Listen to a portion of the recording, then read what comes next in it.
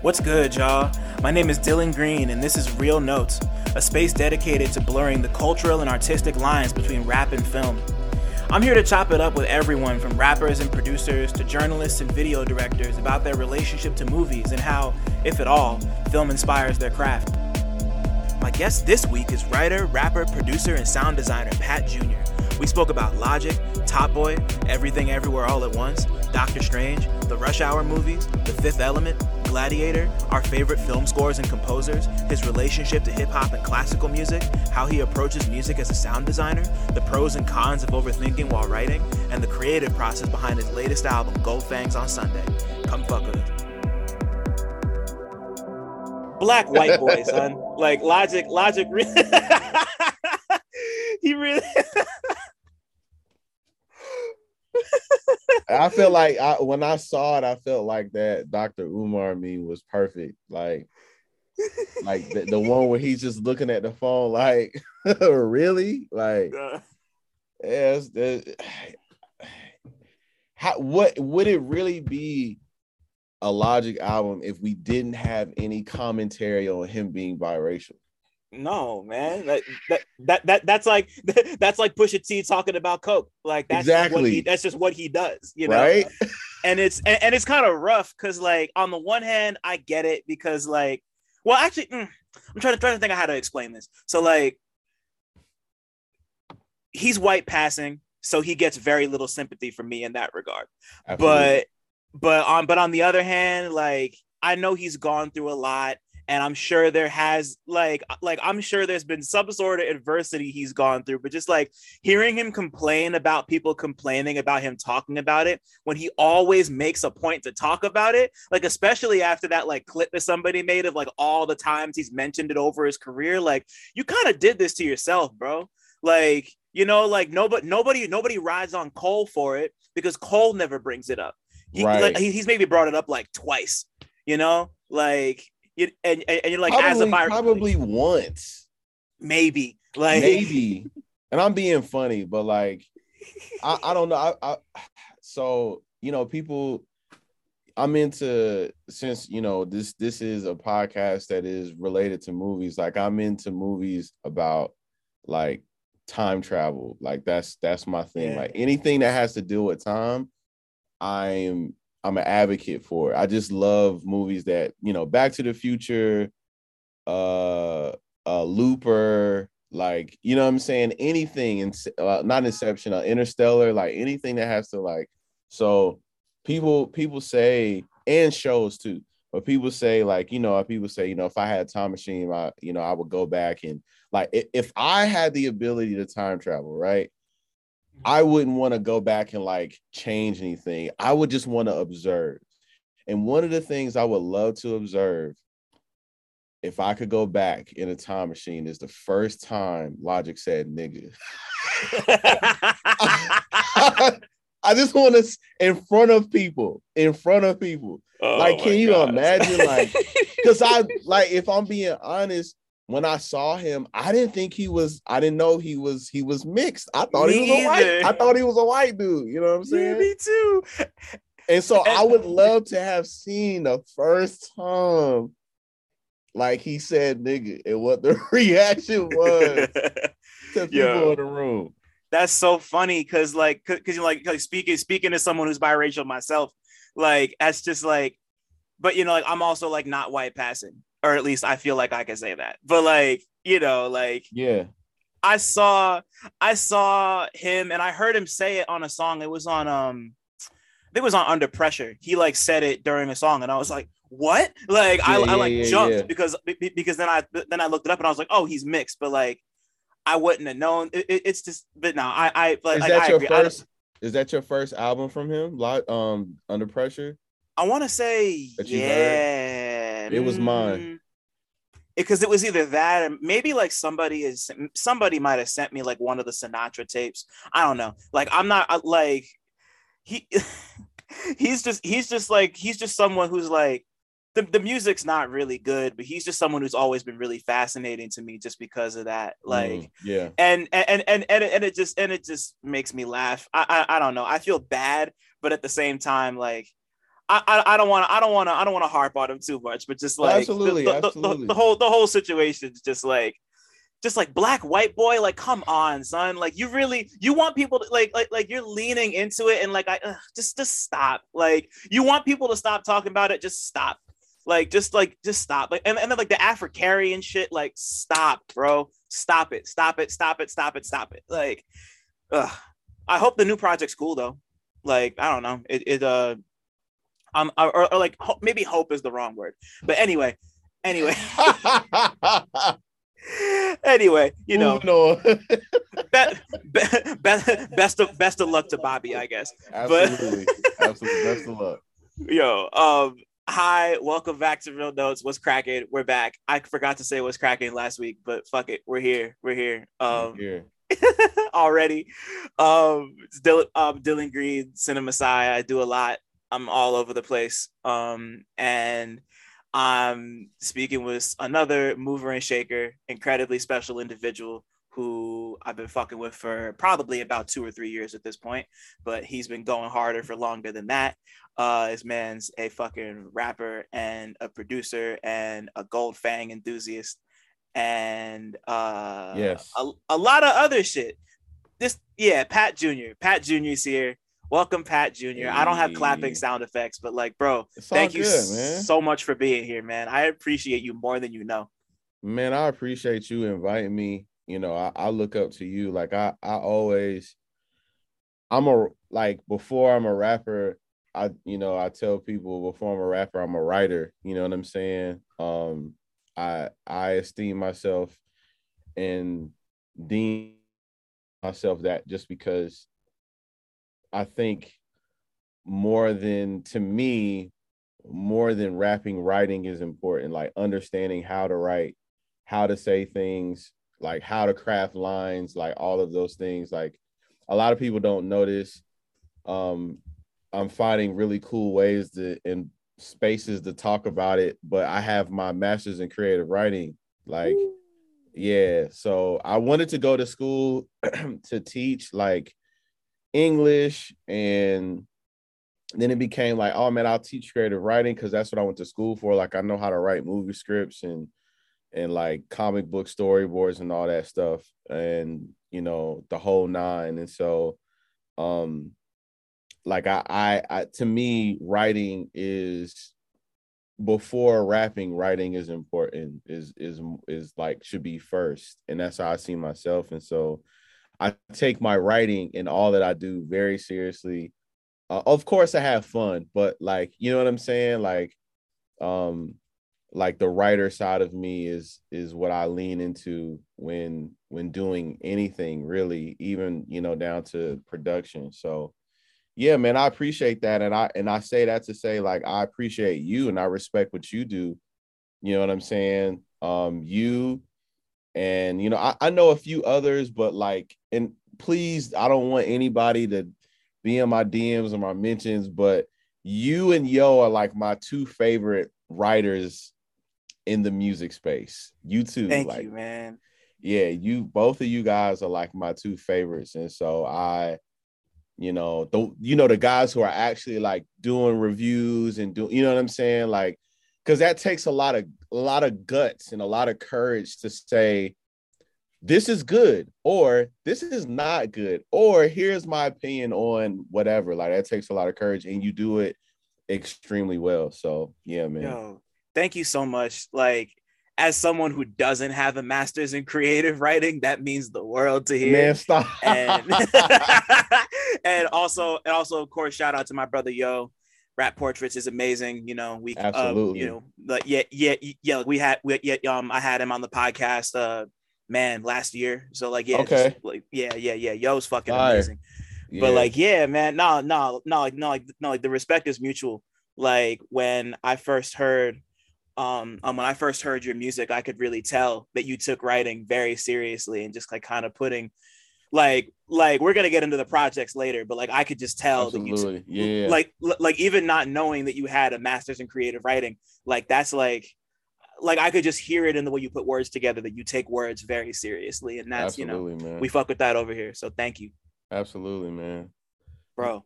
So let me ask you. Let me ask you the first question I ask everybody who comes on here. What was Okay. the last movie or TV show that you watched that you had a strong opinion about? I think you're gonna tell me a couple because we've been talking about some shit for the last couple of weeks. Yes, But we have, man. I really love that. Like I that we connected on that level because I've been peeping the podcast and just I really respect your opinions on stuff. Um, we've talked about Top Boy, which is mm-hmm. probably my in my top three of like Netflix series that I've seen of all time. Um, and then of course, like just some of the movies. I went to go see. I feel like Top Boy, like strong opinions, yes, but it could be a little biased. You know what I'm saying? Right. Um, I haven't like I don't want to spoil anything for anybody. There's one specific movie I saw recently that I really want. I have a rebuttal against people that have said, "Oh, this is mid." Like I have a very strong rebuttal, because I feel like some people, when it comes to movies, and they're so quick to like give a critique on something without really like taking time to analyze it. Like, just Yeah. shut up. But uh, everything, everywhere, all at once. Okay. Incredible, man. Just Who said it was mid? That's the no, no, first no, I'm not hearing. that one, not that one, Okay. not Okay. that Okay. one. Okay. Okay. I'm just Okay. going through the things that I saw. Incredible, right? Yeah. And Beautiful. masterpiece. Like I hardly ever give 10 out of 10, my boy. Like, Yeah. you know what I'm saying? I just started watching the recent, and I know it's been having some mixed reviews. I started watching the latest season of Stranger Things. I just caught up and watched the first two seasons of the Wu-Tang Saga on Hulu, which Yeah. I think is really good. You know what I'm saying? Some of it is corny. A little So bit. a little bit. It's corny. I can't remember the main actor's name who plays RZA, but the wigs, man. It's always the wigs, bro. Oh my Like it's god, man. always the fucking wigs, man. It's so uh, sad too. but I mean, it gave me context to. Like I was talking to my homie Malcolm yesterday, and like I've always respected Wu-Tang. Like I didn't come up in that era. I didn't, you know what I'm saying? Like I was a kid, like I was young. But I've always respected them like from a distance. I think Method Man is the one who I gravitated as just an individual artist, like, Yeah. followed him a little bit, but it gave me context to their music. And now I'm really able to, like, I'm going through and listening to their solo projects now, like, because I think the only solo project I really listened to because I was in the Method Man was Takao. And that's via my mom, like putting me Mm. on, you know what I'm saying? But like I haven't, I'm going to be listening to Liquid Swords for the first time. I'm going to be listening to Iron Man for the first time. Ooh. So like, and then of course, like 36 Chambers, I've listened to it in the past, but like now I have even much like more appreciation. So the movie that I want to just say real quick, Doctor Strange and the Multiverse of Madness. Okay. So I saw a lot of people say like I saw a lot of people say it was mid, right? Some people said, oh man, it was really good, and then because I was like, I tweeted it, and like just to see like what people were feeling. I was like, oh man, don't tell me the new Doctor Strange is mid. And like I had a whole bunch of people like hit me back and like, yeah, man, unfortunately it is. And so here's my thing about that movie, right? Yeah. Like I think that some people don't understand when you're creating a universe like Marvel has created, right? And then in the middle of creating that universe, you attain some of the rights that you lost, that you had to sell a while back, right? Like they've been doing a really good job with the Disney Plus series and like all of that, right? Like, so I'm taking all of this into consideration. So this movie, the way I see this movie, if we're gonna give it a proper review and context, like, right, it's a connector movie, right? And the reason, this is why I say that, because now they had to use a movie, not a Disney Plus series.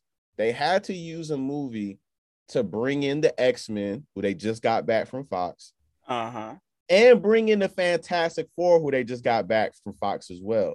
Yeah, you know what I'm saying? And so you create this whole multiverse thing, right? And you do it via Doctor Strange, which makes tons of sense, right? Like just who Doctor Strange is and what he's capable of doing. I think as a connector film, and what they were trying to bring in, like what they were trying to introduce into the Marvel universe, I think it was great. Like, it was entertaining. It wasn't like their best Marvel film ever. It wasn't. Right. But it wasn't mid. I thought it was very entertaining. It was very pleasing, which is very hard to do for people that watch or that read the comic books. It was very pleasing to somebody like me who reads the comic books, who knows who the Illuminati is in the Marvel universe. Yeah, same here. Yeah. Like, a lot of people don't know who the Illuminati is. And so to see that was like, oh shit, this is fire, right? And to see a character like Black Bolt, like I didn't think we'd ever see the Inhumans on the big screen. Like, you know what I'm saying? Yeah. So for like, a lot of people were saying, oh, it's mid. Like, I think that for the first film also, that catapults off of the Disney series too, like the Disney mini series. So this movie catapulted off of WandaVision. Yep. And What If, and we can actually count Loki if we really want to get down to the nitty gritty. Like, you totally could, because it's all multiverse stuff, and that's kind of where it all started. Yeah. So I feel like for the first movie that catapults, that ties into the Disney Plus series, which I don't think we've ever seen anything like that in movies before, right?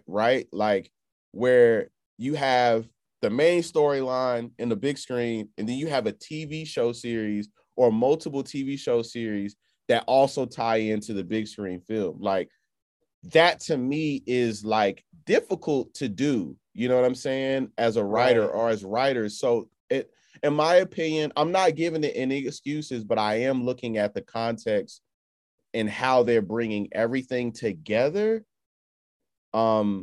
With the Disney Plus series, and y'all just got the rights back to the X-Men, and the Fantastic. Oh, I'm fucking hyped. Y'all did it. That was a great job to me. Like, right. That's like, just let me. No, I feel it, because like I liked it too. I wasn't like in love with it, but I had a great time watching it. And like, bro, seeing Charles Xavier in the fucking comic and show accurate chair in the yellow shit.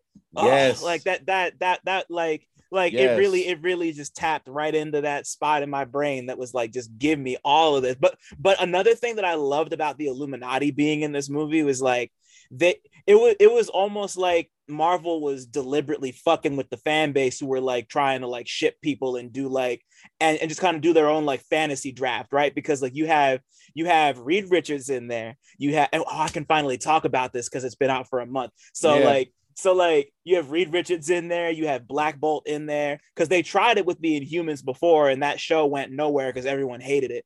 But like even though I love Lockjaw, but like I hope Lockjaw finds his way back into the MCU. That'd be absolutely cool. The dog, he's the best. But so like you got Doctor Strange, you got Reed Richards, Charles Xavier, Black Bolt, you got Captain Carter.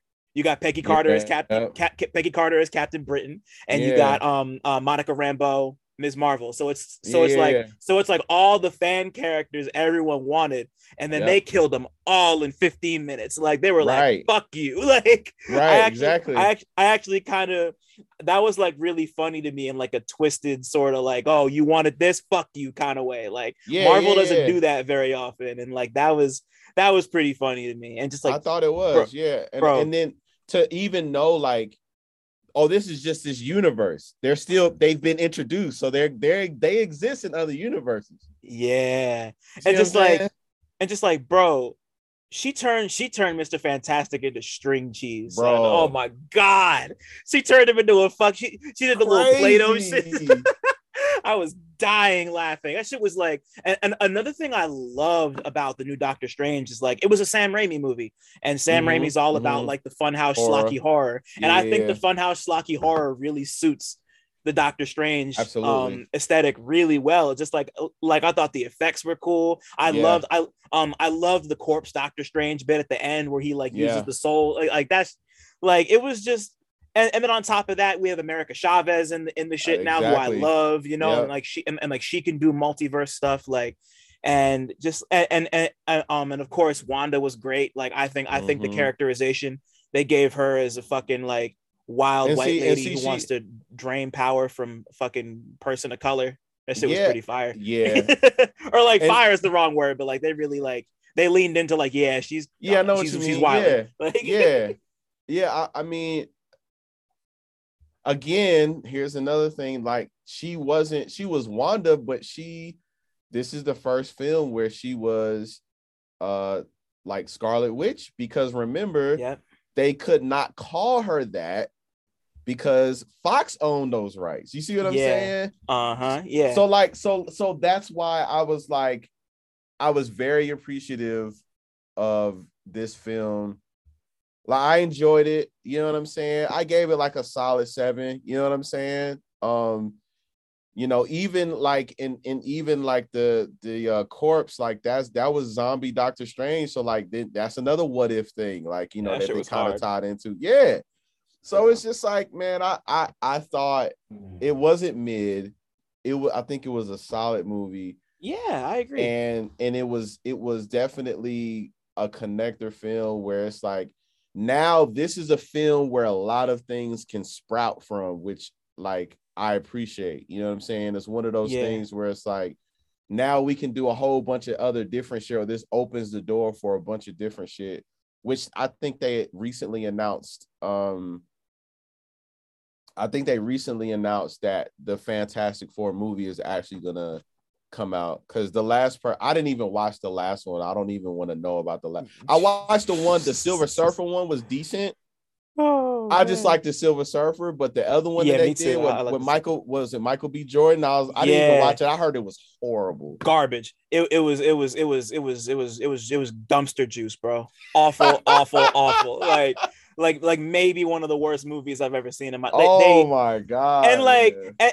and like not even because I don't want to spend too much time on it, but not even because they didn't fuck up, not even because they fucked up the story of the Fantastic Four. It's just a bad, drab, depressing, like boring movie to watch. It's just like Jeez. not, and like the coolest scene in that, like, because like they get their powers, but they kind of treat it like a body horror sort of thing where they like Yeah, can't yeah, yeah. control themselves. So it's like What?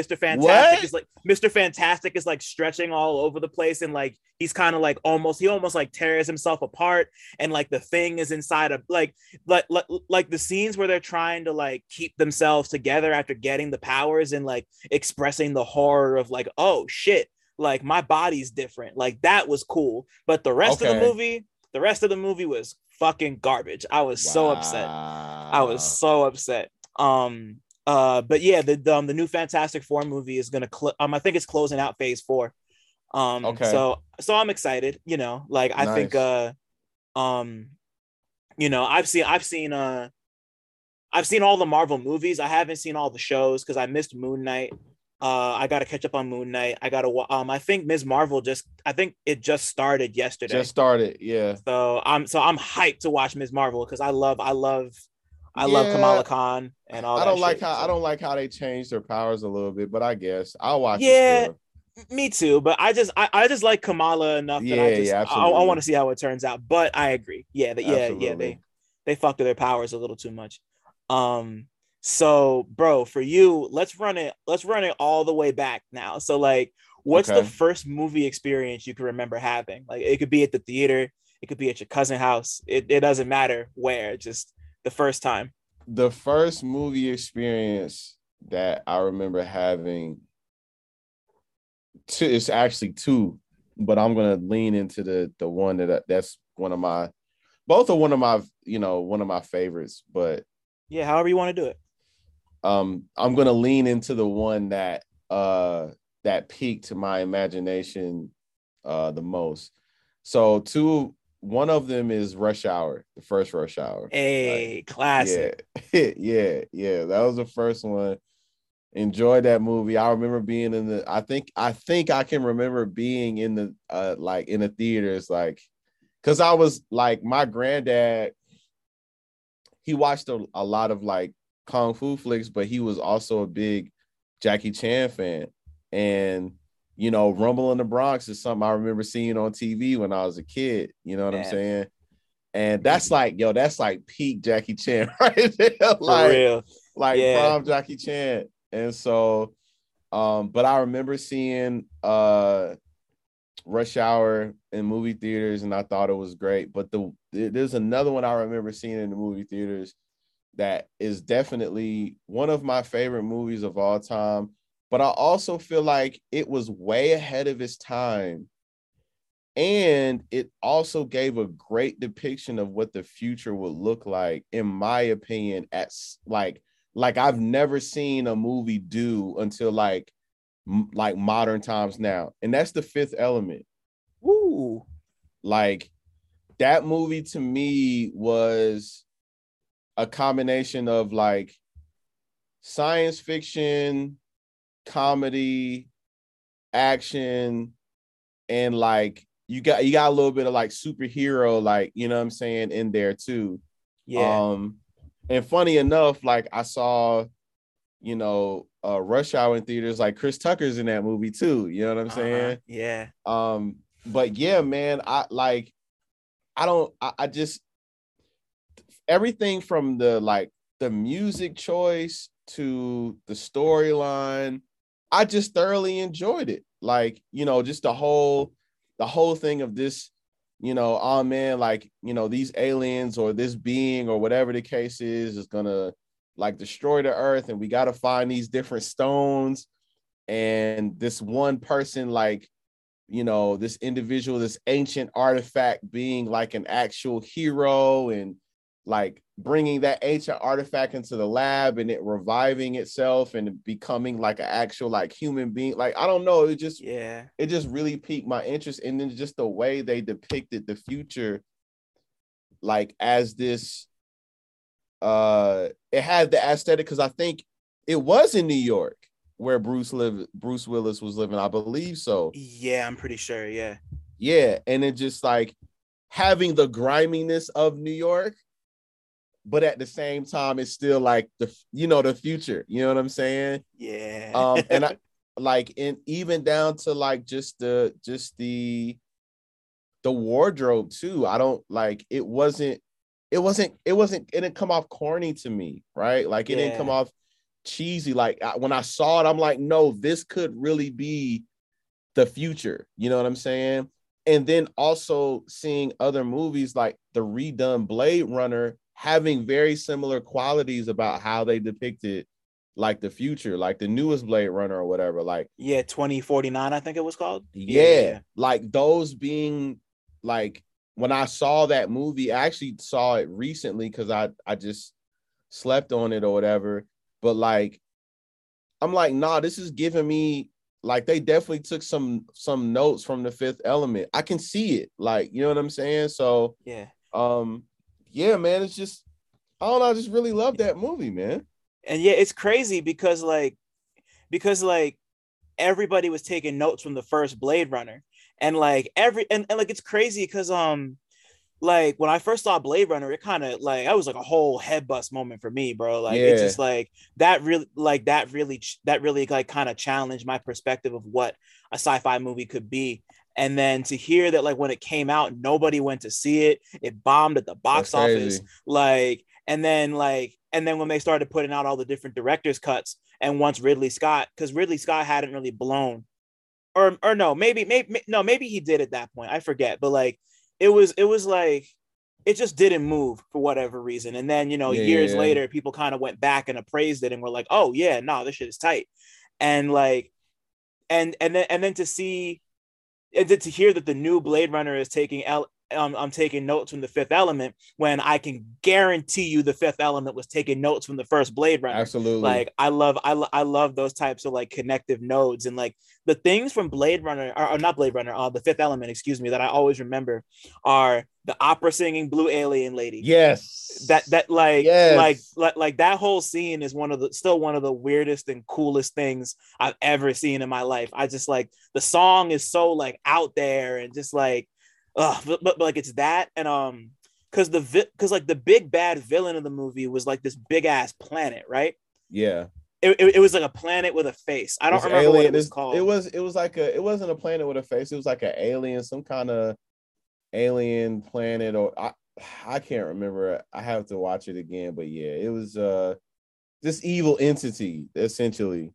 Right. And like thinking about it, when I first saw it, I thought about you're a Marvel head, so I assume you know Ego the Living Planet, right? Yeah, yeah, absolutely. Yeah. So like it made me think about Ego the Living Planet and just like how ridiculous the idea of like, oh, like the thing is just like a planet with a beard and a face.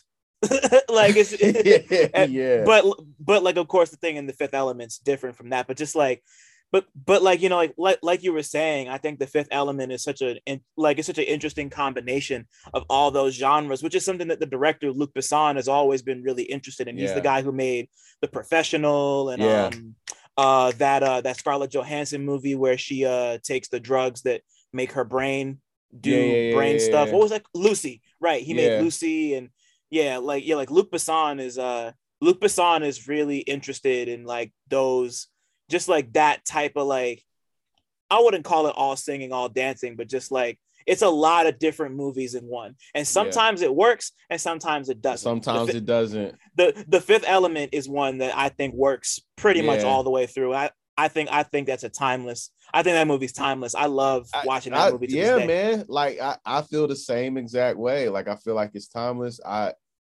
didn't look up in all of my years of knowing about it and watching it. I've never looked up what the ratings were because I don't give a fuck. I love it. Like it's just great. You know what I'm saying? Yeah, bro. And that was one of my favorite parts too, like the opera scene, the blue. First of all, like the whole idea of having a cruise in outer space, like That shit you know is what I'm saying? loose. Like, yo. Yeah, you know what I'm saying? Yeah, So yeah. yeah, man. Dude. And it's sad because like real quick thing before we move on, Yeah, like yeah, Disney what's it called? Disney World's trying to do the whole Star Wars cruise thing. Or like it's not yeah. like a Really? real so like long story short, they have this like hotel thing that's supposed to be like an experience. It's at the Star Wars land in Florida, Okay. and like you pay like a ridiculous amount of money to like stay on what's supposed to be like an interstellar cruise for like 3 days, and Mm, and you like do like quests and meet characters and like play games. Basically, like you're basically like role playing. It's okay. basically paying $5,000 to go do like a Star Wars LARP, basically like in a Okay. building, but they like fashion it like a cruise. And Mm. that just felt like poor man's Fifth Element to me. The I whole didn't even know about that. That's crazy. it's like it was a big deal because it came out and it's like a 3 day experience that you got to pay, like I think like for two people it's like $4,000 or some bullshit like that. Good Like it's gracious, man. it's not worth it. But like like you saying that about the fact that they were on the cruise, it's like if the Star Wars thing was like that, I would do that That in a heartbeat. man, that would be fucking crazy, bro. That'd be that'd be turn up. That'd be crazy. Bruh, I'm saying that would be crazy. But yeah, man, I love that movie. I gotta Yeah. watch it again this weekend now that we talking about it. Damn. Yeah. Me too. I might. Yeah. Yeah. I might gotta tap in. I might gotta tap in like tonight or tomorrow or some shit. Yeah, I might do that man. honestly. So moving on, like as you got a little older and started experiencing more, like was there a particular movie that like kind of was there a movie that kind of made you fall in love with movies, like something a little deeper than just like enjoying it on a pure entertainment level? Like it doesn't even have to be like in the artistic sense, just like something that stopped you in your tracks and was like and just connected with you more than just like, oh, I had fun watching this. Um, Gladiator. Ooh, good Like, choice. yeah, man. I never up until that point when it came out, like I never really was into like because Gladiator is not action. It's like a drama action film. I really never was into dramas like that. Um, at until Gladiator happened. You know what I'm saying? Uh, and it connected with me on a level of seeing this like beloved hero and character go through some shit, like, you know what I'm saying, all the way up until death, and then being remembered, like remembered as like beyond a hero or a king. You know what I'm saying? Like it took him.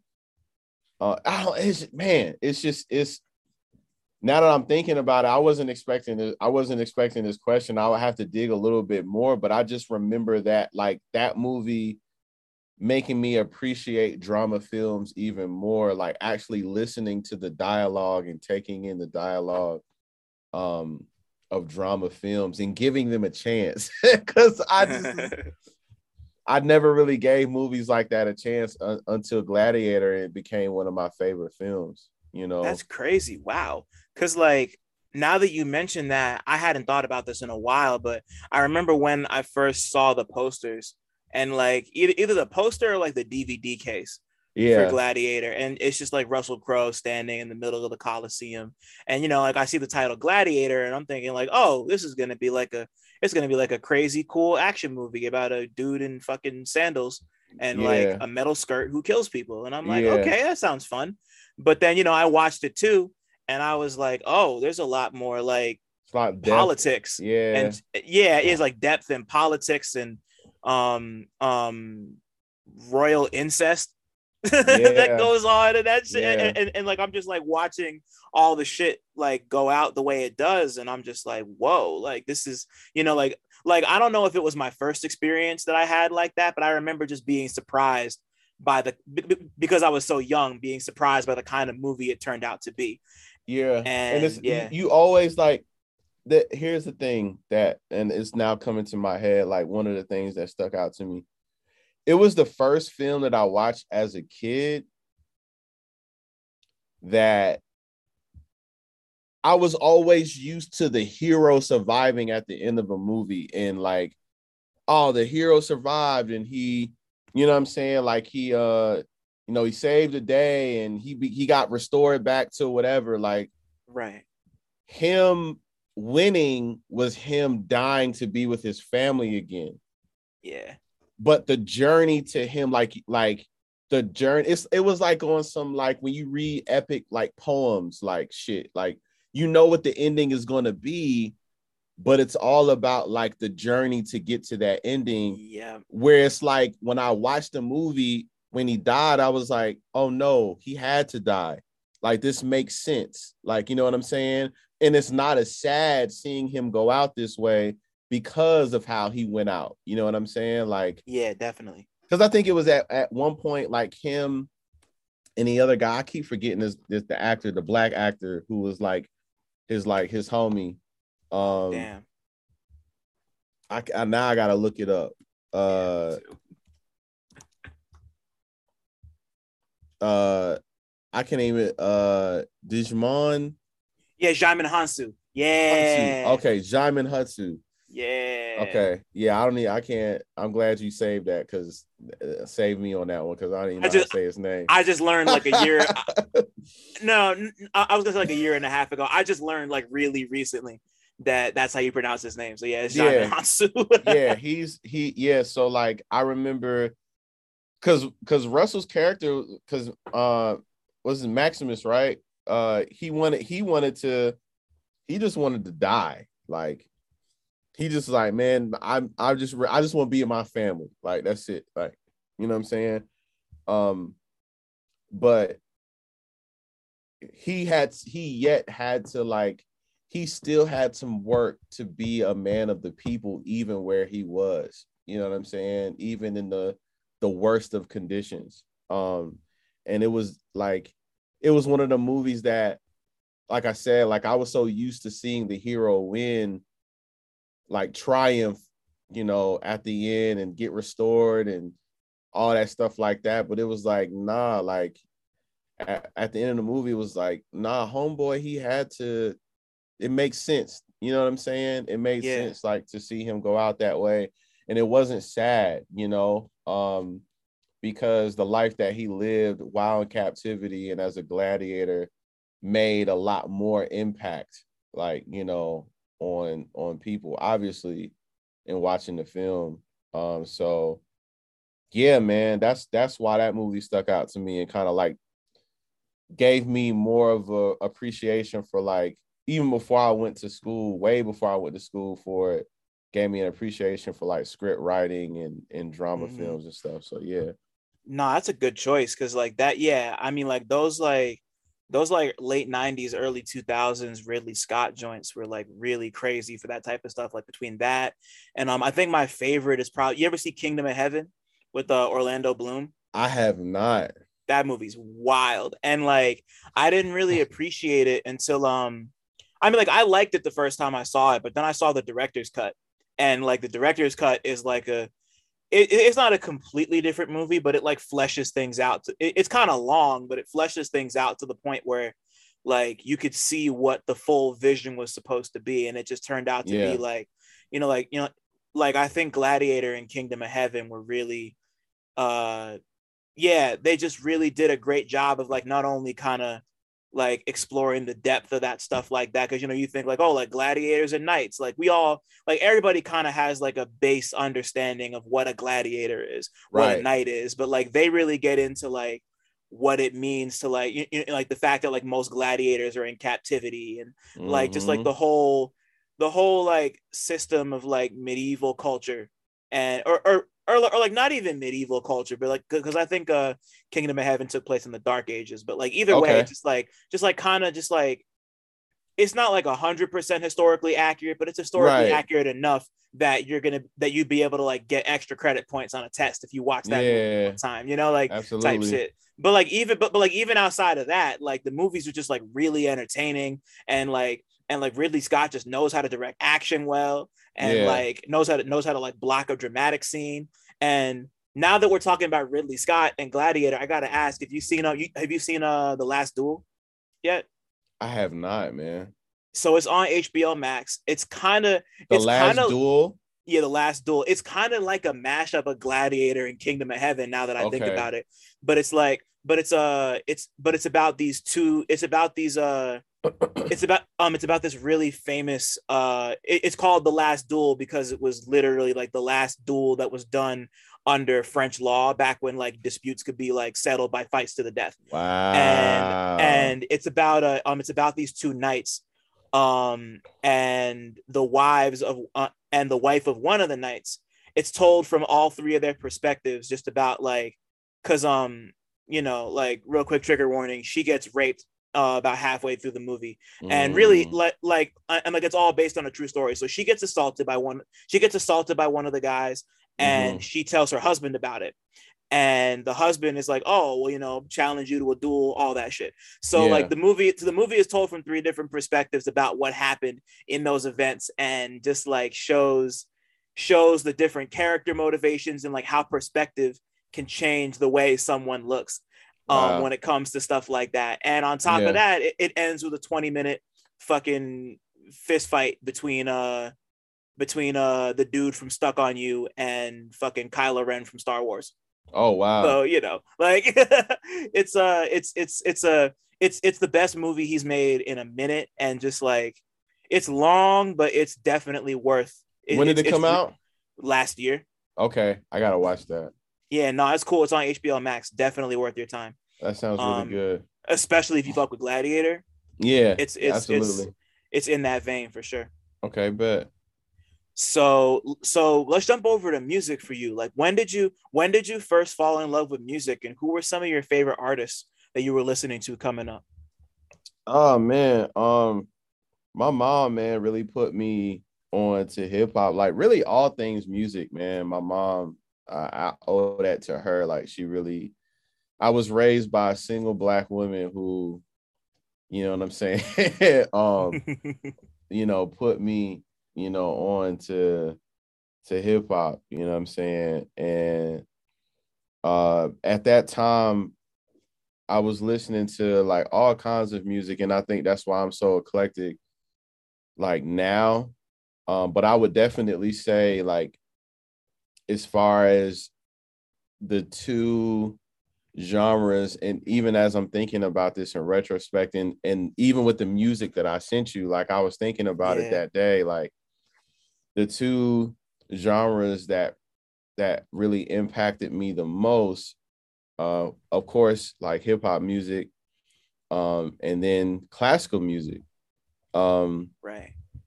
And so, because you know, classical, you know, that's where you get your strings and your horns and all that stuff like that. And so, like, I have this true affinity for like movie scores. Like, I'm the guy that listens to movie scores, you know what I'm saying? Like, and of course, like coming up, like gospel, R&B, like jazz music. I would say that's another one. That's another one too, for sure. I would say three. So jazz, classical, and hip hop. But yeah, man, like as far as music that I was listening to, as far as artists coming up, like when I was younger, like Tribe Called Quest, definitely. Like my mom put me on the Tribe. She, you know, she put me on the Biggie, you know, Pac, Mos Def, you know what I'm saying? Yeah, man, like I remember the whole Diddy Bad Boy era, like with the black and white, and yeah. I was one of them. I was one of them that had the black and white outfit, everything, you know what I'm saying? When I was coming up in school.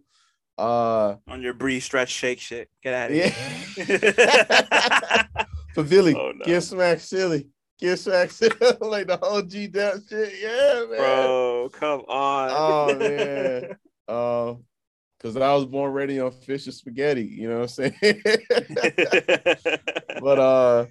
But yeah, those are like coming up, growing up, like, you know, of course, like R&B was like New Edition and SWV, and then you got like on the gospel side, like, you know, early Kirk Franklin and Fred Hammond. Oh man, I'm a big Fred Hammond fan, man. Love Fred Hammond. And so yeah, man, like I grew up like listening to a plethora of music for sure. And then I remember when I started like actually making beats, I remember I found a very strong connection with Tron Legacy, like the movie that, you know, we did Tron. Oh man. That's one of my joints too, man. Son. That's one of my joints too. The soundtrack is fucking crazy. Yo, it really might be one of my favorite albums I've ever heard in my life. Absolutely.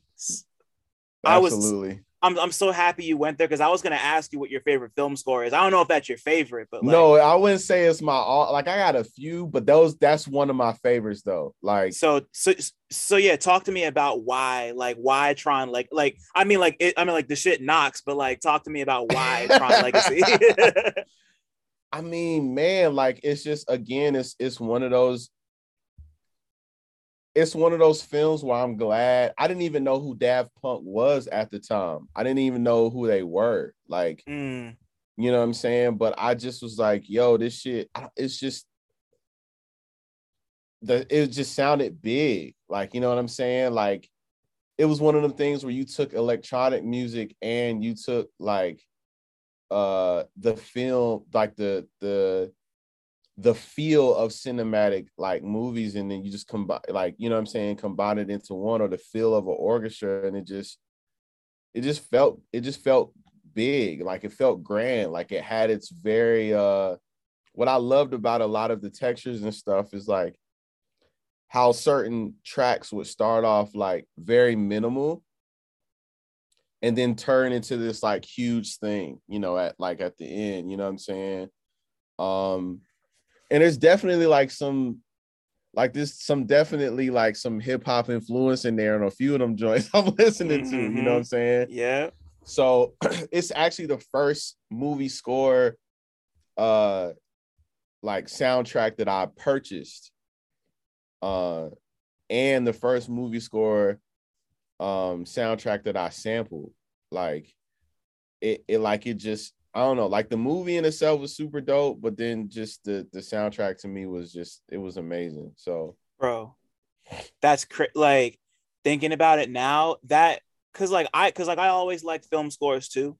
But I think that also might have been, if it wasn't the first, it was one of the first that I like went and listened to, like outside of watching the movie. And like I'm not talking about soundtracks, because a soundtrack is completely different. Like that's usually just like made of songs that are like right, put in right, a like, score. We're talking about a movie score. Yeah, yeah, like it was like the first score that I really sat and like listened to, and yeah. was like, because I was a huge I was already a huge Daft Punk fan. Like Okay. I was big on Discovery and One More Time and Harder, Better, Faster, Stronger. Like that was my shit. But Yeah. like I heard that like they were a big part of the reason I wanted to see the movie, actually. And just like Because they me made a cameo in the movie too, right? they're Yeah, in the movie, yeah, yeah. yeah, in the club scene. In the club scene. Yep. Me, yeah, And me, that yeah, track, me, that track is crazy. oh, that shit is wild. That and the shit they're playing during the first fight scene, Yeah. on the disc fights, bro, Crazy. so wild. Me and Crazy. one of my best friends from college, Connor, shout out to Connor if he's listening. Like he and I would just drive around in his car and listen to fucking like Daft Punk, and like that soundtrack, and their last album they put out before they broke up. Like that was our, Yeah, yeah, like yeah. Daft Punk was our whole shit back then, That's man. fire, man. Crazy. But anyway, yeah, so like, man, I feel it. I feel it. Yeah, I'm so man. happy you brought that up. I'm so mad it took 60 episodes for somebody to talk about Daft Punk and Tron Legacy, but we're here. Wow. I love it. That's so Hey, good. man. Yeah, man. That's one of my favorite. Now, like I'm like some of my like favorite like composers, definitely Hans Zimmer, Mm-hmm. um, Joe Asashi.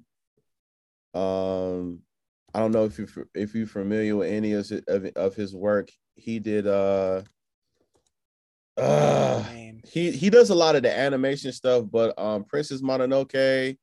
Oh yeah, yeah, I know him. Yeah, I I've can't heard remember his the shit. name of that production house or what it's called, but Oh, Studio Ghibli. yes.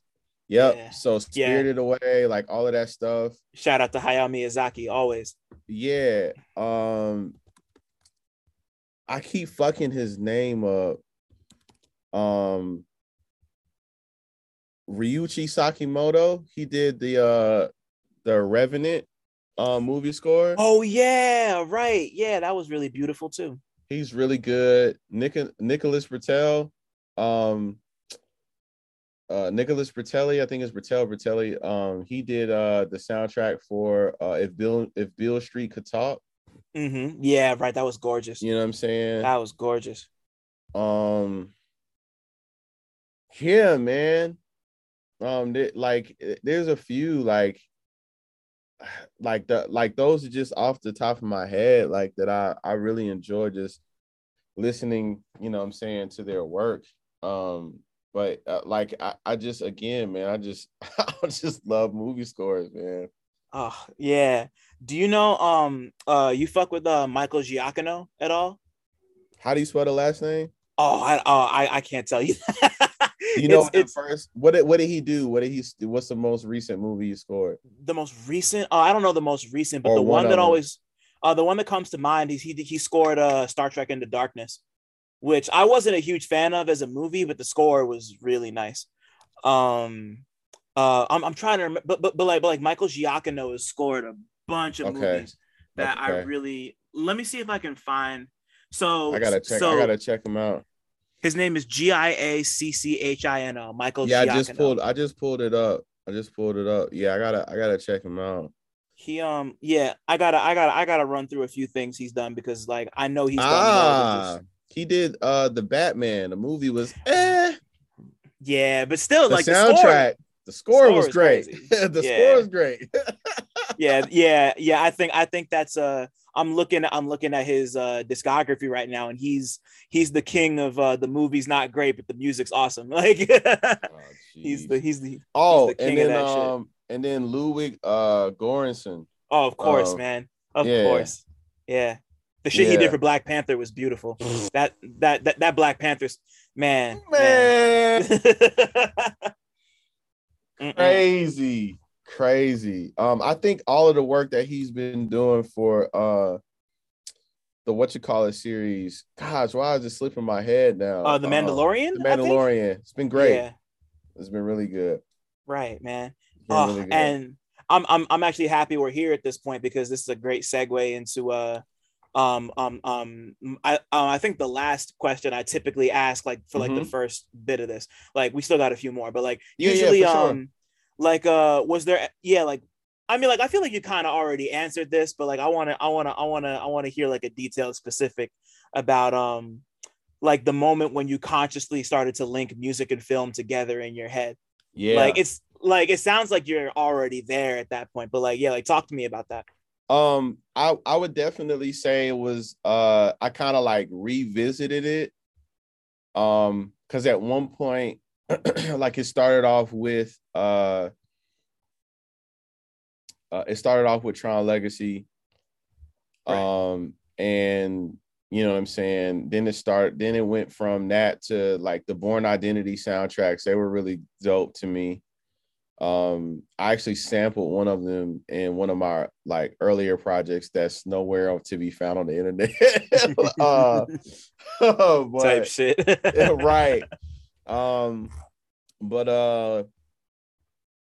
but I don't know. I think I've always been there. Like it never was like as far as like incorporating it into my music, definitely recently because it's something that I've always wanted to do.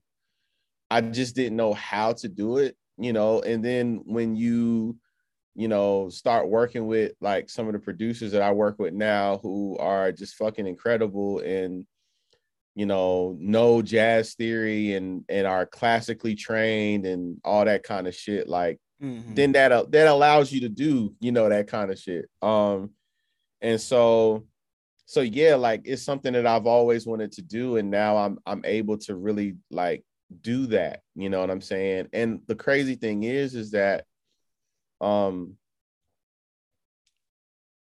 I've started doing it already, but like on my last project on Gold Things on Sunday, there's like a 4-track run when you start hearing some of that in my music that I've been like wanting to like do for a while, but like I'm starting to hear it in music a lot more now, which is really cool. Like you hear it on Kalani's latest project. Mm. Um, Blue Water Road is so good. yeah, yeah, it's really good. You hear it on Sometimes I Might Be Introvert by, Little Sims. Yeah. And then you hear it on Kendrick's album, you know what I'm saying, which I think is really cool. And I think Kendrick is like the way he did it to me was probably um one of the most palatable ways that I've heard, like when it comes to like hip hop in general. Yeah, definitely. I do think last year Sometimes I Might Be Introvert was my project of the year.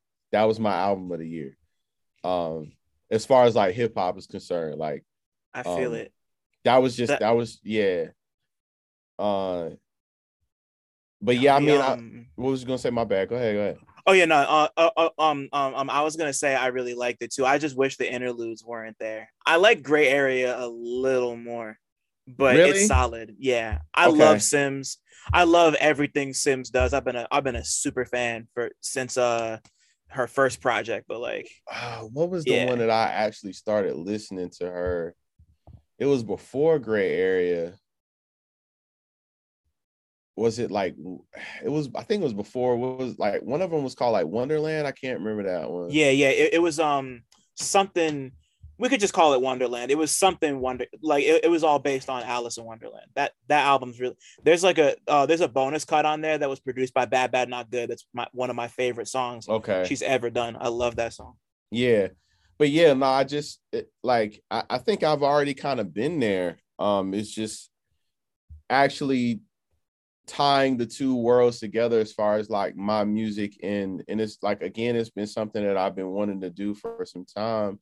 I just never Right. really knew how to do it. A, and then B, never really had the courage to do it. Cause like it's just shit that you just don't hear like that. You know what I'm saying? Yeah. Like you hear hints of it here and there, but to actually go out on a limb and actually do it like super low key, like I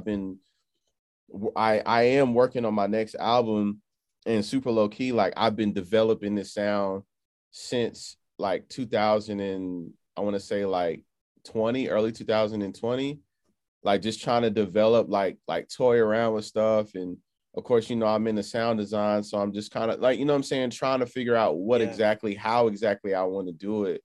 And it's been fun. And I finally like we've locked down something. And so then hearing all these other albums, especially Kendrick's album was like a huge encouragement because I felt like with the shit that I was doing, I'm like, yo, am I too far left? Like, what the like? What am like? Am I? You know what I'm saying? And then I hear, you know, Kalani's album, especially Little Sims album, like hearing that, and then like hearing Kalani's album, and then hearing Kendrick's album, I was just like, okay, I'm not tripping. Like, you know what I'm saying? Yeah, Um, totally. Like, yeah, um, yeah, for all for all the problems and issues that I have with the Kendrick album thematically, like musically, that album was really some of the best beats I've heard all year on that album, yeah, and and like not even just beats, but just like the way that like just like the way he incorporated the instrumentation is just really nice. yes, And then there's a moment, you reminded me, there's a moment on the new Blast album, the song Pick Your Poison at the very end where like they come in okay, with the violin, like just I like gotta hear that.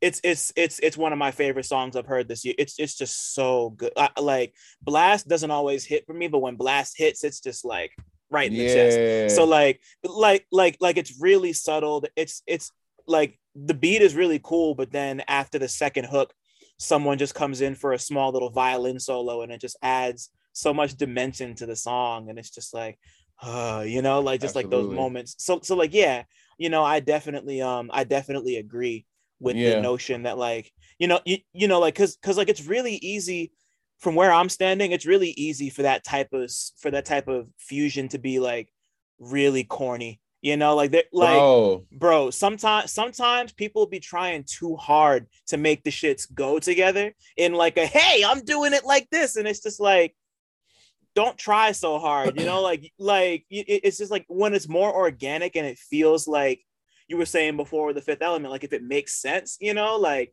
then make it happen, you know, like that's one of the Yeah, things I love about listening to Gold Fangs on Sunday, because because like when you do it there, it doesn't feel like you're forcing it or trying to be something you're not. Like this is Pat it's a part Jr. of who yeah, it's a part of Yeah, who I am. it's I just who yeah, that's I great.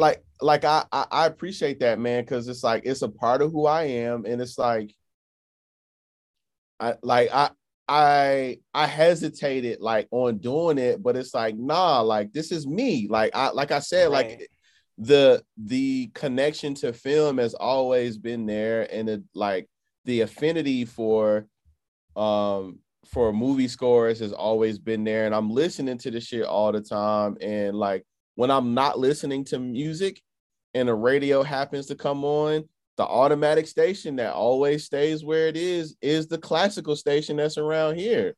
Right. Yeah. You know what I'm saying? So it's just like it's always been in me and I've always loved it. So like it was a matter of time before I blended two together, man. So that's good shit. I appreciate that, man, because I know some people heard. I know some of the songs on that project, some people heard it. I don't know what their thoughts were, but no, this shit is this me. Yeah, like, right. Even the last song, like This Is the Day, I got inspired from that because it's something that my grandparents, you know what I'm saying, when we would have family prayer, like that was one of the songs that they sang. But then also Fred Hammond's version of This is fucking crazy. Yeah, man. So it was like I wanted to bring in a choir and do my shit. That was just something I wanted to do. You know what I'm saying? Right. So yeah, man. It's like the only reason I bring that up is because it's so easy.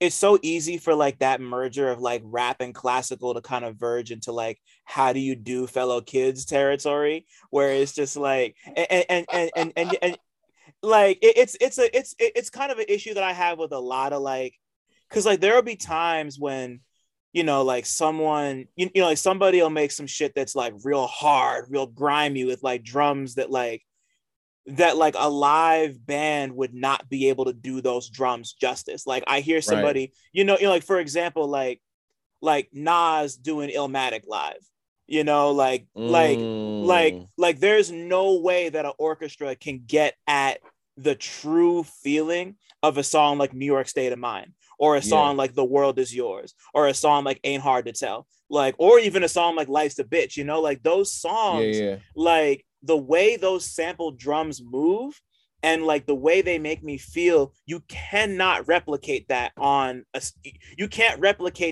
kit, in my personal opinion, you know, like, and like drums are really important to me in that regard. So like when it comes to like people kind of like retrofitting beats onto like orchestras and stuff that's a little more classical, you know, like you have stuff like the Nas at Carnegie Hall, and then you have stuff like Miguel Atwood Ferguson kind of doing the Dilla shit when he worked with Dilla, which I loved. Like I thought that they did a fantastic job with that, and that's the kind of stuff that I get from, you know, what you do. Like I enjoy it, and it doesn't feel like you're trying too hard to like marry these two things because it's like a thing to do. Like you fuck with the shit, and I can tell that you fuck with the shit, and that makes it land and connect. I don't know. That's just, I appreciate that, man. I know that's a tough compliment to come by, like when it comes to you. So I appreciate that. Is it? I feel like I'm pretty nice. Hell no. So like hearing you appreciate what I've done in the past, I'm like, okay, man, this dude, he actually fucks with me, not just as a person, but he also messes with the music. Hey, man. So I that's a high compliment coming from you, because I'll be peeping them reviews, my boy. That's so funny, man. I kind of get into it sometimes, but I feel like I know you do. I really try my hard. I try my hardest to be as nice and fair as possible. Absolutely. I don't. But you know, lately I've been a little less forgiving in certain things. I'll definitely cop to that. But yeah, man.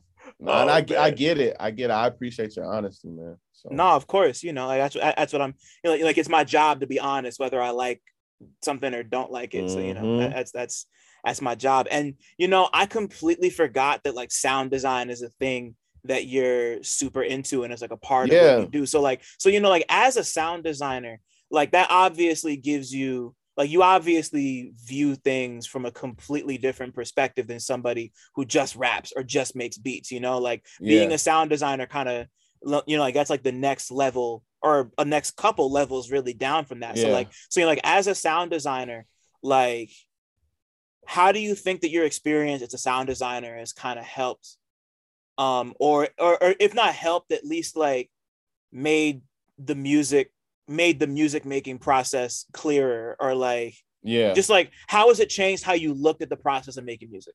Yeah. No, I appreciate this question because I've hardly gotten this question at all. Really. This is probably like the second time somebody's asked me this. Yo was the first time. So not like I would say absolutely, like my approach now to production obviously is different. Like spacing is important, textures are important, and I'm keeping all of this in mind when I'm actually building for myself or somebody else, like as far as production is concerned. Like what guitar VST, or if an actual real guitar would sound better like with my voice or somebody else's voice, or Right. bass, or like what kind of reverb works here, what reverb, like, you know what I'm saying, like doesn't work here. Like all those type of things come into mind, and it's not like this rocket science thing where I'm second guessing, but I'm just quickly like knowing automatically what to use in the production that will work well with my voice, or again if I'm producing for somebody else. And so that's just helped me, like not just as somebody that produces, but then also somebody that like in my writing, like knowing, like even recently, like I got a track from somebody, knew it needed additional production, because I'm the type of dude that a lot of the times I like for all the production to be done before I start anything. Yeah. But because I'm maturing in my ear, like I'll get a beat, work on it, and now because I've matured like in production and sound design, I'm like, okay, now I can step back after I record everything and see where the additional production and textures and all that need to go. Um, and so that's, I feel like that's made me even more dangerous now. Mm. Like and knowing how things need to sound, exactly how they need to sound. And it just makes it even, even like it just makes it more fun. I think the other thing too is like sound design has encouraged me to play with my voice a lot more. Uh, like I just don't have one way of rapping, now. And I think people will hear that in my newer music beyond like the Gold Fangs on Sunday stuff. Cause I think I did it on my last project, you know. But on my newer stuff, it's different. You know what I'm saying? I'm leveling up now because I'm understanding, like, one of my favorite things when it comes to production is using vocals of any kind. You know what I'm saying? Whether it be vocal phrases or singing, whatever the case is, and using them in different ways in production. Like I was making a beat for a homie, I think he's releasing this year, and he's pretty like big in the Twitter rap space. But I was making a joint for him, and I'll just say who it is. I made a joint for Asar Hey, shout recently. out to Asar. Yeah, he's Yeah. dope. And I remember I told him like I love to like have the artist do something vocally that we can pitch and make it sound different, and make it a part of the beat. You know what I'm saying? To where it's Yeah. like people hear it like, yo, where'd you get, is this a sample? Like, where'd you know that's actually this person? And so I'll either tell them to say something, or he came up with one thing and I had him do, like I did sung something for him to do. And so we made it a part of the beat, and it made it even more personable for him because it's his voice doing, like I turned him singing, like sampling his voice in like and put it into the beat. You know what I'm saying? So Yeah. it just made it more so of a record like that was made for him. So I love vocals, but like it's even teaching me like to do different things vocally and like play with my voice more when I'm rapping. And so that's something fun that I like. I've been having fun doing that even in my writing now. And learning how to make space for that as I'm writing, like, these verses, like making space for the little vocal things or ad libs or whatever. I So it's just see. like I would say the biggest thing now is just like the biggest lesson is just I've been learning how to make space for things. Like those little nuances is not just about the lyrics anymore. It's just the breaths or the ad libs or whatever. Like, you know what I mean? So yeah, man, that's I hope I know I felt like I rambled a little bit. I feel like You I answered you it. you definitely answered the question, you know, like, because like that goes beyond, like that goes, like one of my favorite questions to ask people like you, like rapper producers, is always like, you know, like, as you know, like, do you feel like you approach making the music differently as a producer? But like just doing sound design in general, like that's even, like I said before, that's even deeper. And it's like, what, like, putting music together like that is like putting it's like putting pieces of a puzzle together, especially if you're doing it in like a, especially if you're doing it in a I'm in a program like Logic or Ableton, Yeah, or I use you know, Logic. yeah, you know, like it's just like, it's Yeah. just it's just like taking different, it's just like taking different instruments and vocals and just like arranging them all together and pitching things. It's just like, it's really just about adjusting everything's place within the puzzle to make sure Right. that it all slides together. You Yeah. know, like that's the beautiful thing about making music like that. And like you can tell, it's easy to tell when someone has their ear to the ground about that type of shit, Yeah. and it really comes through in the music, and it makes it that much more like interesting just off of that. So Man, I appreciate that, man. Yeah, that was one of the things that was pretty dope. When I got a chance to like talk to Yo and when we did the rap portraits, mm-hmm. the viewfinder thing, and I was asking, because I know Holland too. He's Shout out to from, Holland. yeah, he's from this area.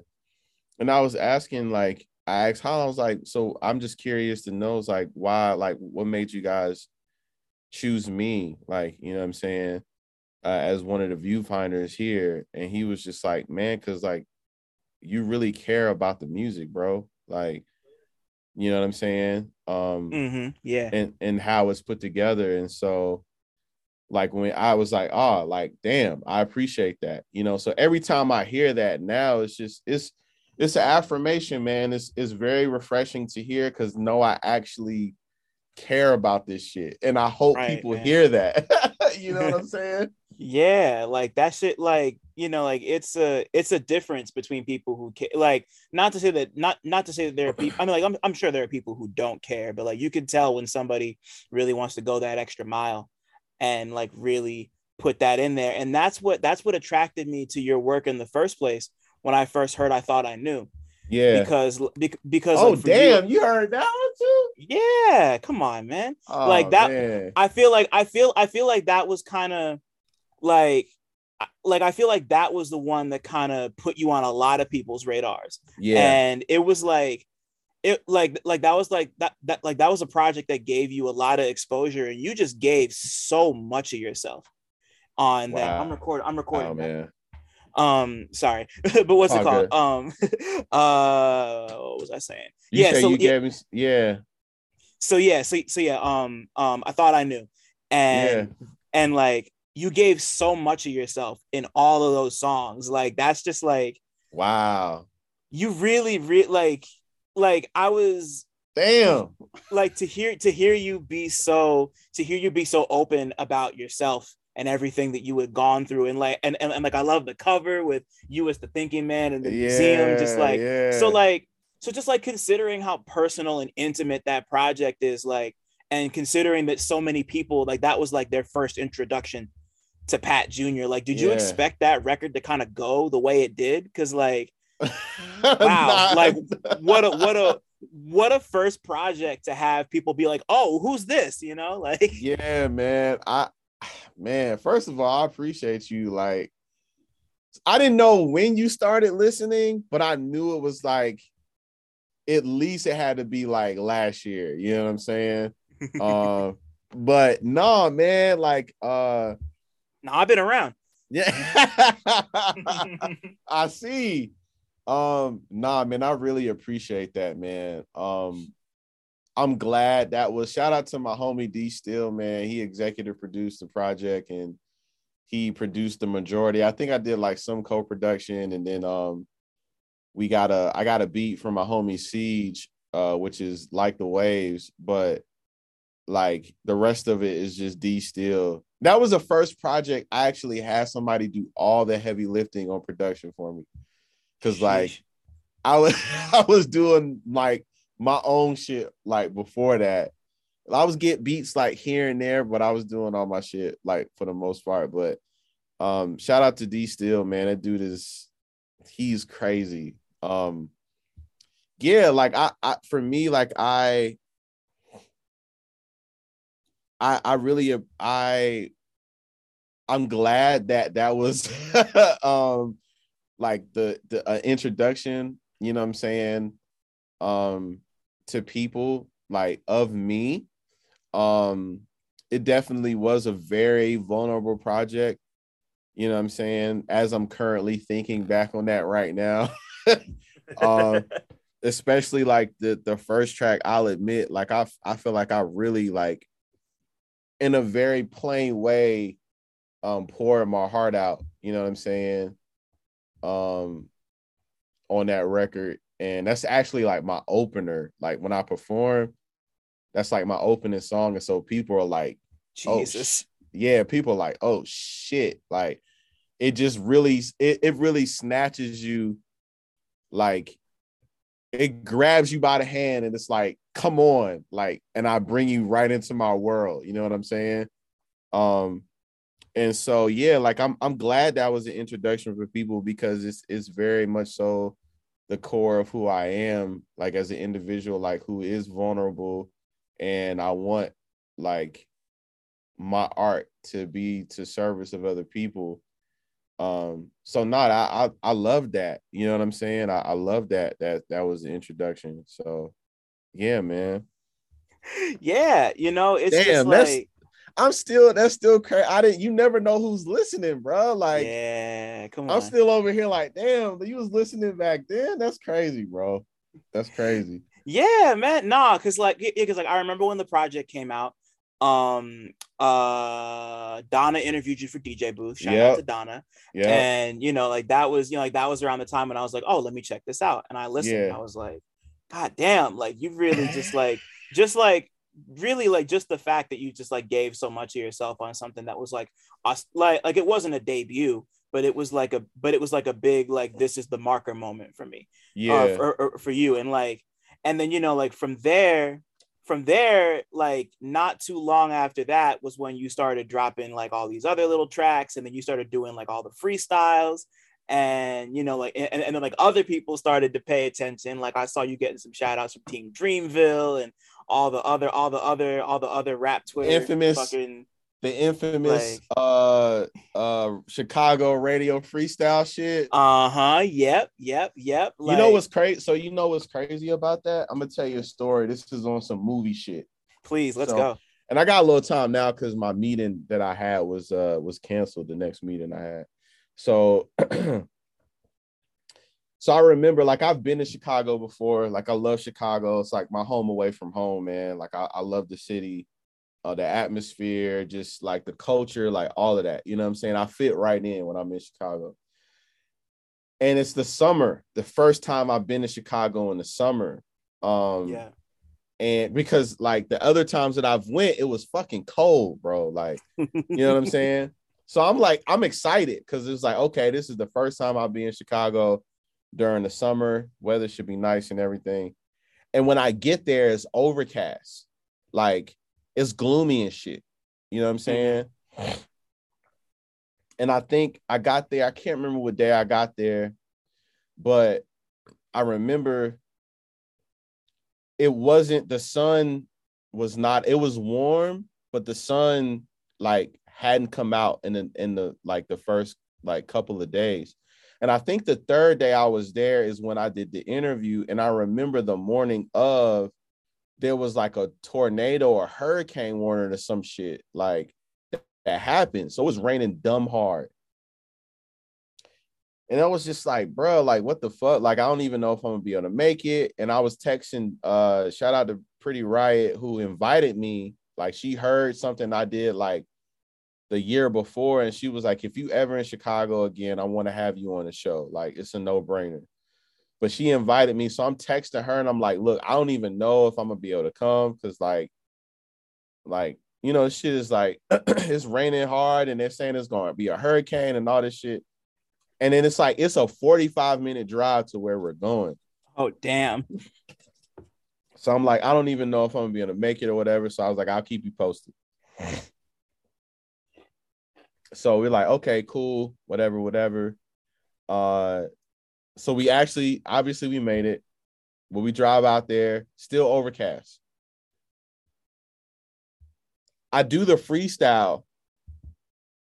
And then after the freestyle is done, literally, like, we finish filming it, like maybe a few minutes after, the sun comes out. Finally. Stop. And it's like, no, bro, the craziest shit, I promise you.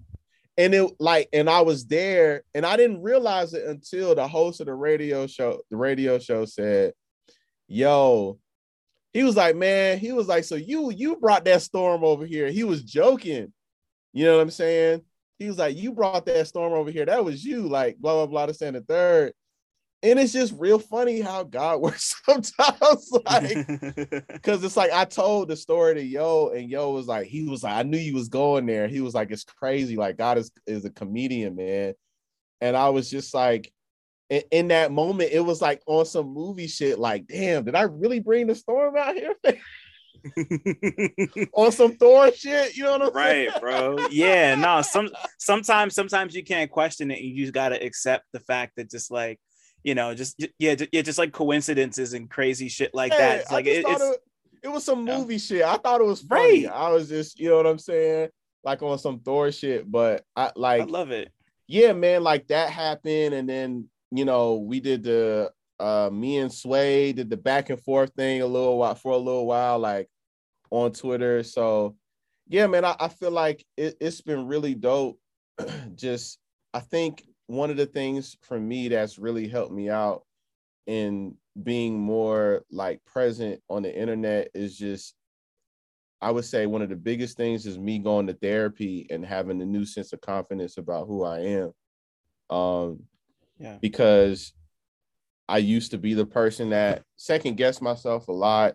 I remember like last year around the time, like, I had finished making the album, and I even think during the process of making Gold Fangs on Sunday, like, I was dealing with like heavy imposter syndrome, bro. Like, really bad.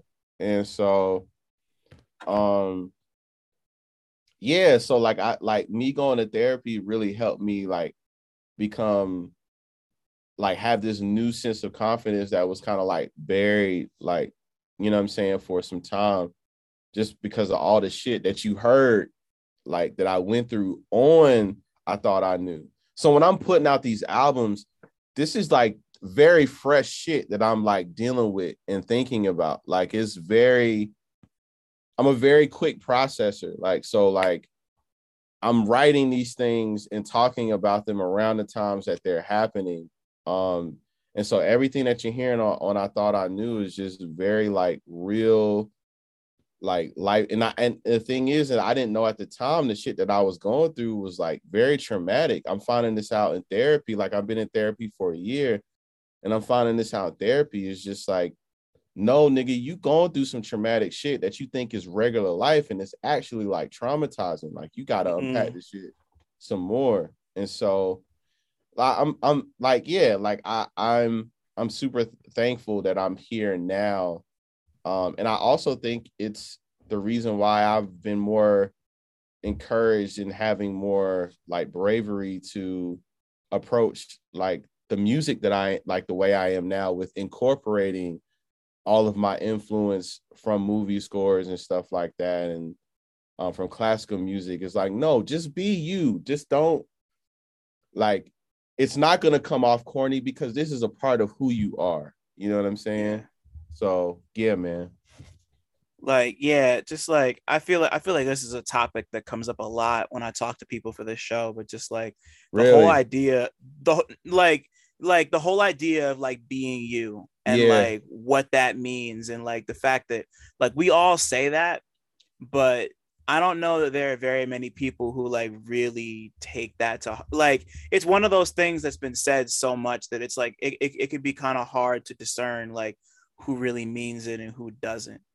And to see people who really mean just like kind of really embracing who they are regardless of what people say, like that's not an easy thing to do, man. Like Mm-mm. most of us are our own toughest critic. There are so few people who are going to be like who are always going to love every single thing they do just because they did it, but like like just like sometimes it's kind of like how it is with writing. Like sometimes like things are just done, like things don't need to be tampered with anymore. Like sometimes the shit is just done and you could just Yeah. put it out and just like if people like it, cool. If not, try again next time type shit.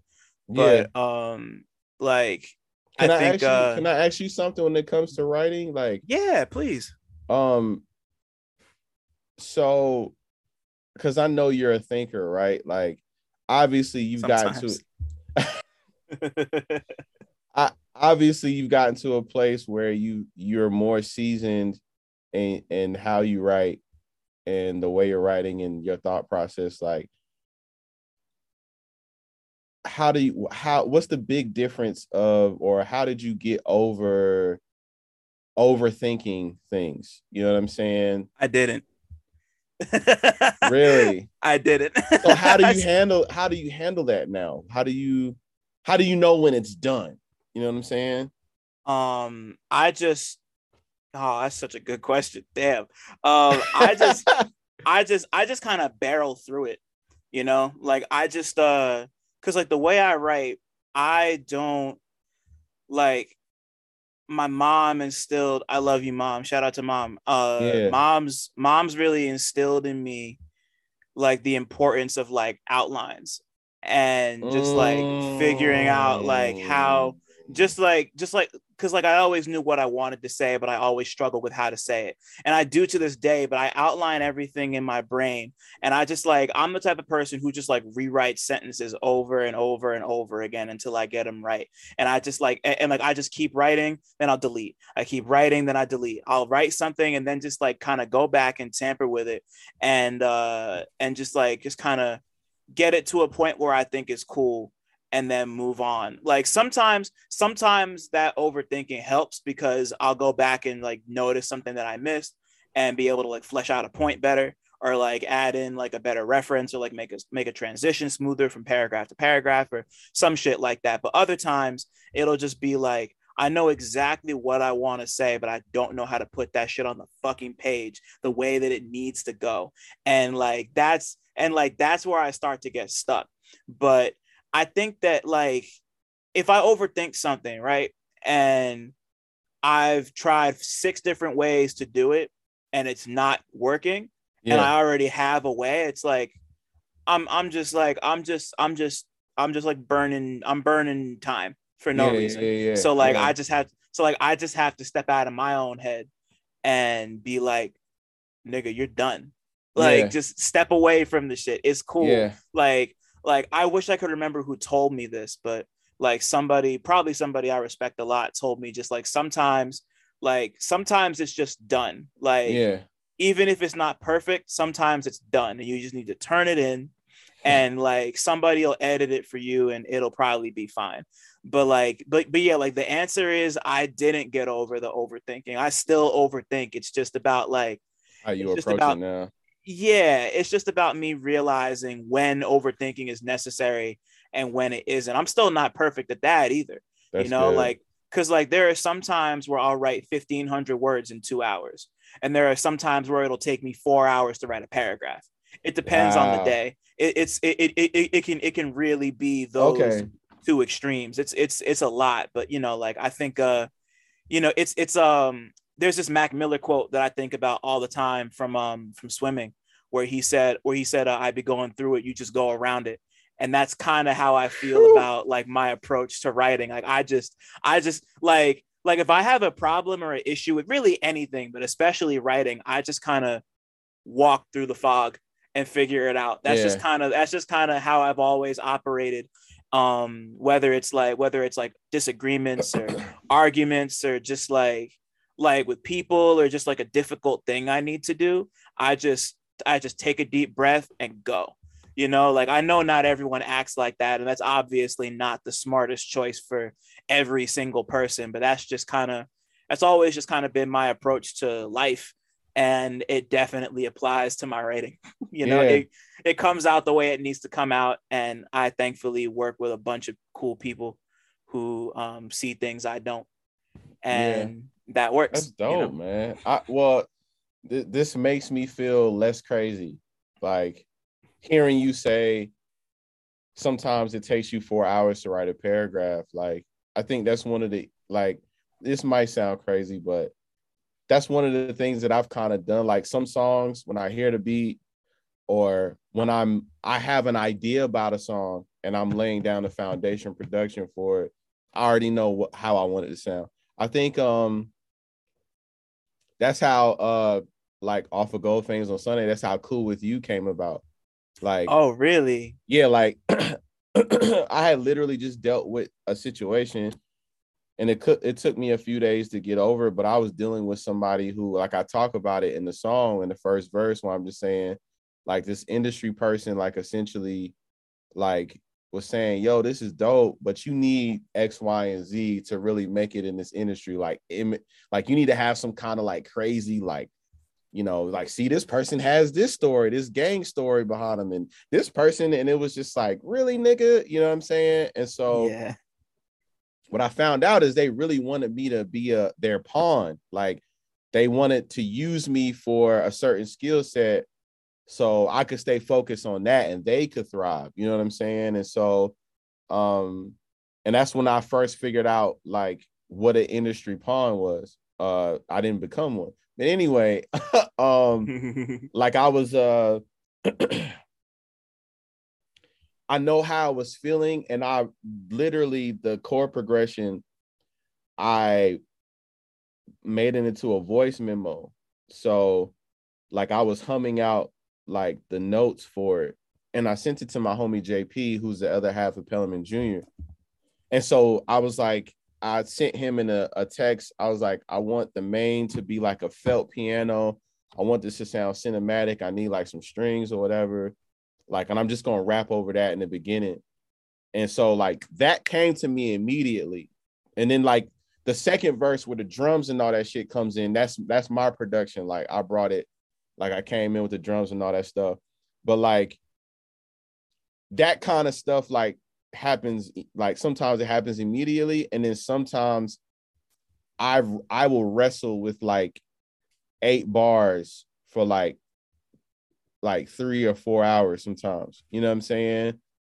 And rewording things, and you know what I'm saying? Like trying to figure stuff out. But I think recently, it's funny you say outline.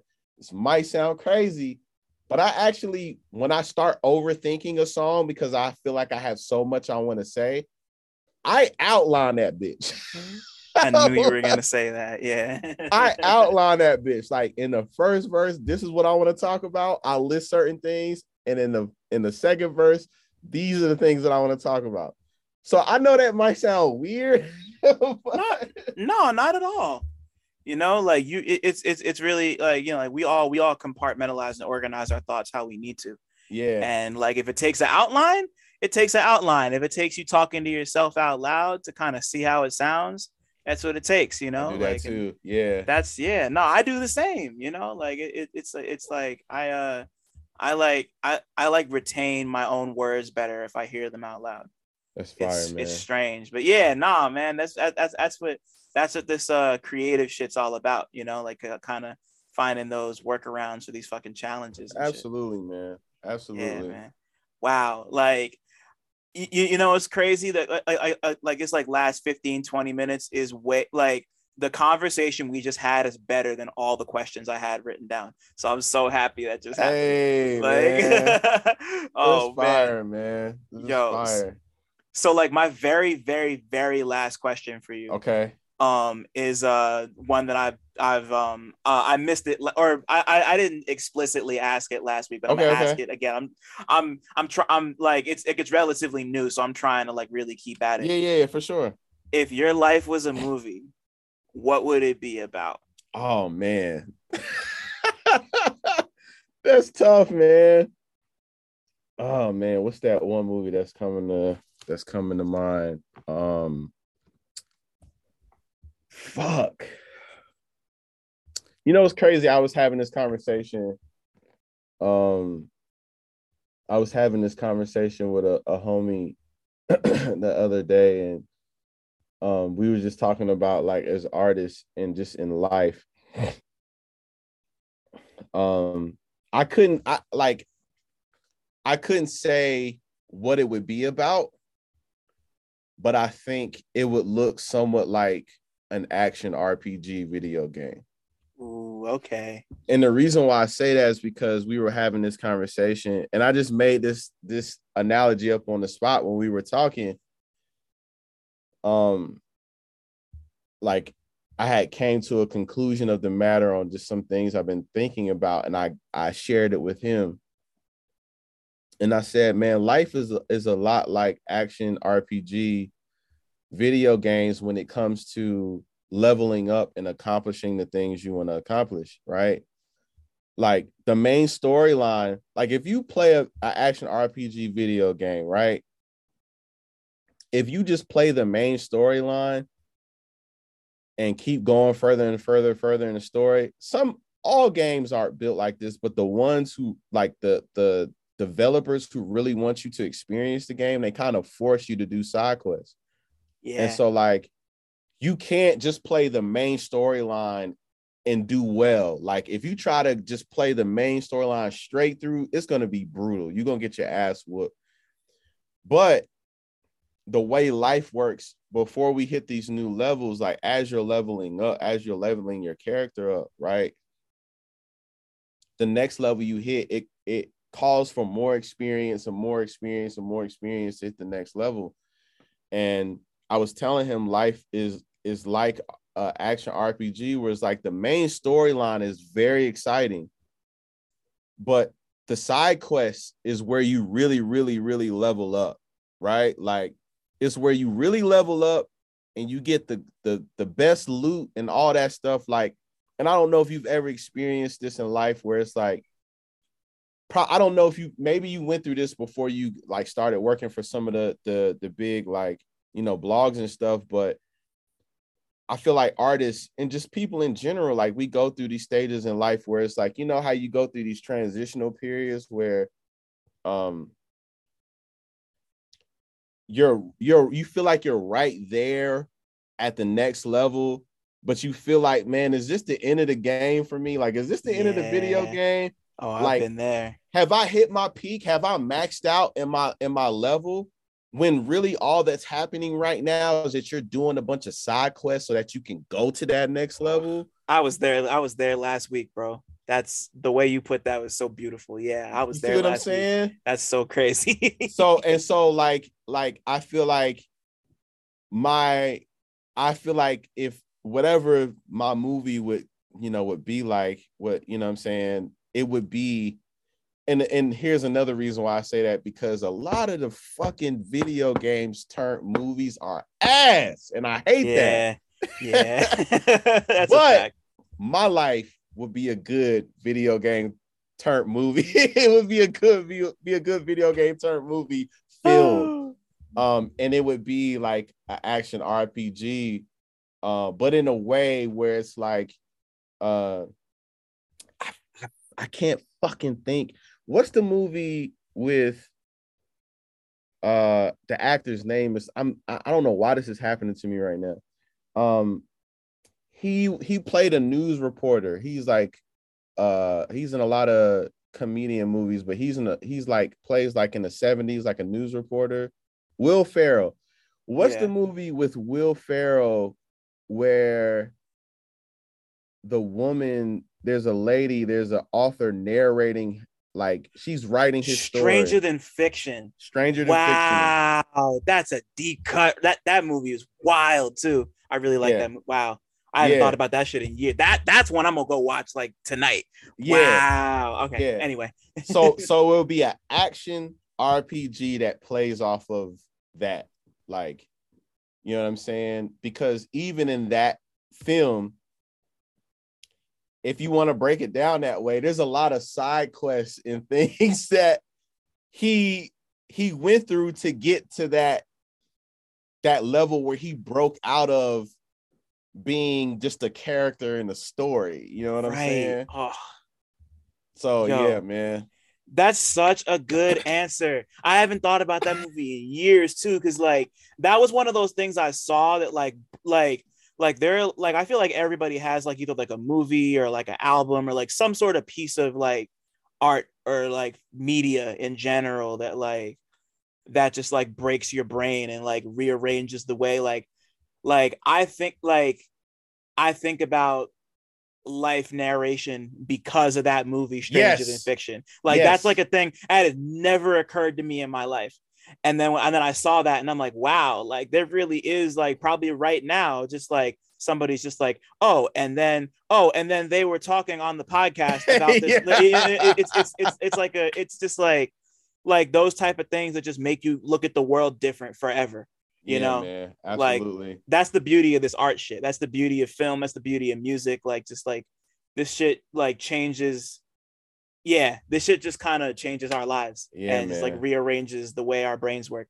And I don't got any more questions, but like, Pat, this has been so good. Wow, man! Like what a good convo, son. Thank you so much for being so. I appreciate you, man. Thank you. This is an honor that you would ask me to be on this. So I appreciate you, man, wholeheartedly. Nah, man, especially after you sent me that song and told me how much the shit meant to you. I was like, nah, like we need to make this like that was like a like I had already wanted to do it anyway, but like the fact that happened, I was like, oh, we got to make this happen now. Thanks for listening. Shout out to y'all for making it this far.